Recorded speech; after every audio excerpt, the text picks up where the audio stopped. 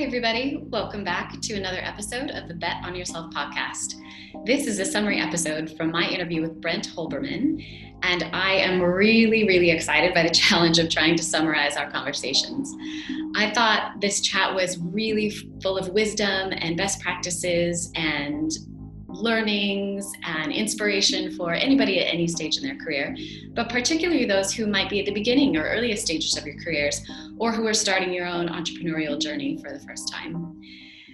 So he really started by emphasizing that the biggest key to his massive career success really comes down to the idea of starting your career at a place where you can be paid to learn.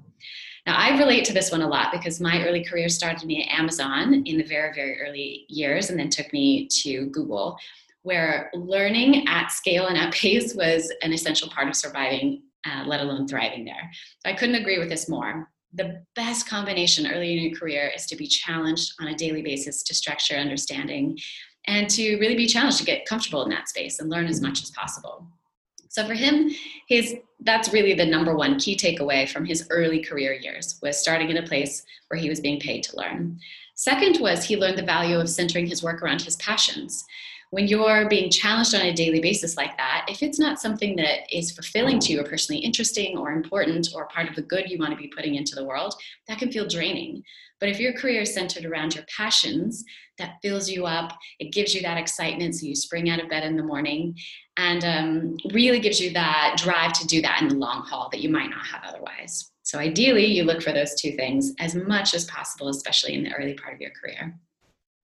Then he talked about in the next stage, when he was starting his own companies, he has a lot of wisdom around how to build a team. And these really resonated with me as well. So the first, he said, is to hire people whose strengths make up for your weaknesses. And I have to say, I definitely did that. When I was hiring my first team at Google, I specifically looked for people who I thought were better than me. I wanted them to be there to challenge me, to level me up, to make up for some of my weaknesses, and to really raise the bar of our entire team. And the second part of building a team was Brent really recommended purposely creating a culture of people who do three things. One, they love working together. That group chemistry needs to be there for you to really take it to the next level. Second, those people need to love the mission. Everyone needs to be energized by it and united and have that common passion. And then third is you need to have fun doing your work together, enjoying each other's company, being really challenged, feeling like they understand you, that your diverse perspective is really appreciated, and that you just sit there and have a really good time while you do it. I couldn't agree with his three tips there more, because that's brought me a lot of joy and fulfillment across my career as well. The next part of our conversation, we really dove into how you accomplish exponential growth and how he's learned some lessons of scale kind of the hard way. So he co-founded lastminute.com, and they had some fantastic growth, incredible scale, and then some massive challenges along the way. So first, he focused on building and acquiring the backbone technology. He recognized a need really early. This is baby years of the internet. And he thought, with the internet brings the opportunity for people to make some decisions at the last minute that weren't otherwise possible in brick and mortar environment. And he saw the opportunity to, through this evolving innovative technology of the internet, he was able to build the backbone of his company around that. So that gave him the critical edge over his competitors. Second, and this probably isn't the sexiest part of the tip, but so important, is he had to focus really early on the finance system, because that is where your critical runway lies. And that is what you need to lean into. Be looking at those key performance indicators, looking at the data, diving into that headfirst and not being intimidated by it, or letting the sexier projects take precedence. You really need to pay attention to your financial systems as you're starting a company. And third, I think this is so key, and I've repeated this to several of my consulting clients since, Brent says that it's really important that you put your very best people on your most boring projects. You can put them back on their fun projects after, but if you see that someone's a really high contributor and they solve really complex problems very well, or they lean into hard situations, or they're really data-driven and might have a unique lens on something, take those best people, put them on your most critical performance indicators, and allow them to kind of cross-pollinate their procedures, their thought process, their questioning, their data analytic approach to something, cross-pollinate that with the additional foundational team, and then you can put them back onto their team. And I thought that was such a good idea. Just use your best talent in as many areas of your company as you possibly can.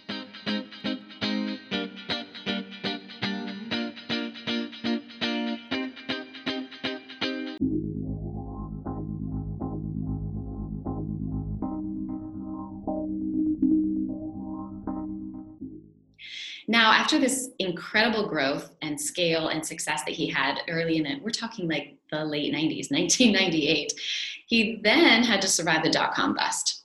Now, at lastminute.com, their share price went down 95%. So, okay, if you think this pandemic economic crisis was hard or 2008 was hard, 95% of his share price just disappeared overnight. So I asked him, what were the keys for surviving that? Because he survived it very, very well and had an extremely successful over $1 billion exit from this company. And the first key, he said, was to focus the entire team on the customer.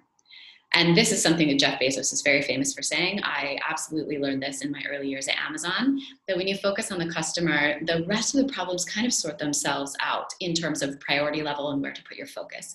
But if your focus is on delivering those high quality results for your customers, then you can focus on the next part. But the order of operation is very important. The customer has to be first. The second key of this surviving the dot-com bust for him was keeping morale up. And he said this was really the most challenging and the most important part, was focusing on his team, making sure that they felt supported and safe and energized and that their work was still important, rather than being distracted by all these headlines of doom and gloom. There were actually some pretty comical dot-com bust headlines back in the late 90s. He said, while you don't get distracted by those headlines, you do need to just focus on your key measurements. What are your key performance indicators to make sure that you know exactly where to double down with your resources and to ride out this wave? He says that experience of surviving the dot-com bust was like 3 careers worth of learning, all wrapped up into one. And I absolutely believe that. I came into the work scene immediately after that in 2002 and rode that wave of recovery. I can only imagine going through the hype and then the fall. So now in the second phase of, or maybe this is third phase of Brent's career, he's now the co-founder of Founders Forum, among many, many other endeavors. But this one really struck a chord with me because this is where he's created an organic community for entrepreneurs. He described this as a tribe of entrepreneurs who love meeting each other and supporting each other. And for me, I think this is one of the most special parts about working in tech, is people are willing to share their learnings, give best advice, tell those war stories, share these keys that they've learned for surviving and thriving in their work. And I love that the community aspect of it. I think the tribe is such a nice way of describing it. And Brent said there's a real need to mix next generation with breakthrough ideas, because that injects this energy of mixing kind of those who have maybe are on the second phase of their career, who've learned a lot of lessons the hard way, inject in these new, crazy, young entrepreneurs into their environment and have them learn from each other. There's such benefits in the wisdom of lots of experience and maybe having run 3 companies and then having somebody really young approach things from a novice perspective and have that energy of they just don't know what they don't know, and they're not encumbered by the burden of the way that things have always been done. And he loves watching that magic happen at Founders Forum. And he says one thing he enjoys watching happen there is these unique patterns of risk-taking that are coming out of it. So the first thing that he sees is the need to really remain optimistic, especially all of us have just survived 2020. And he said that there isn't a pessimistic entrepreneur. That is actually an oxymoron, and I agree with that. Yes, we have periods of overwhelm and doubt, but to be an entrepreneur means to be an optimist and to trust that you'll be able to figure out some really hard things. The second key of risk-taking that Brent has seen is to play offense, not defense.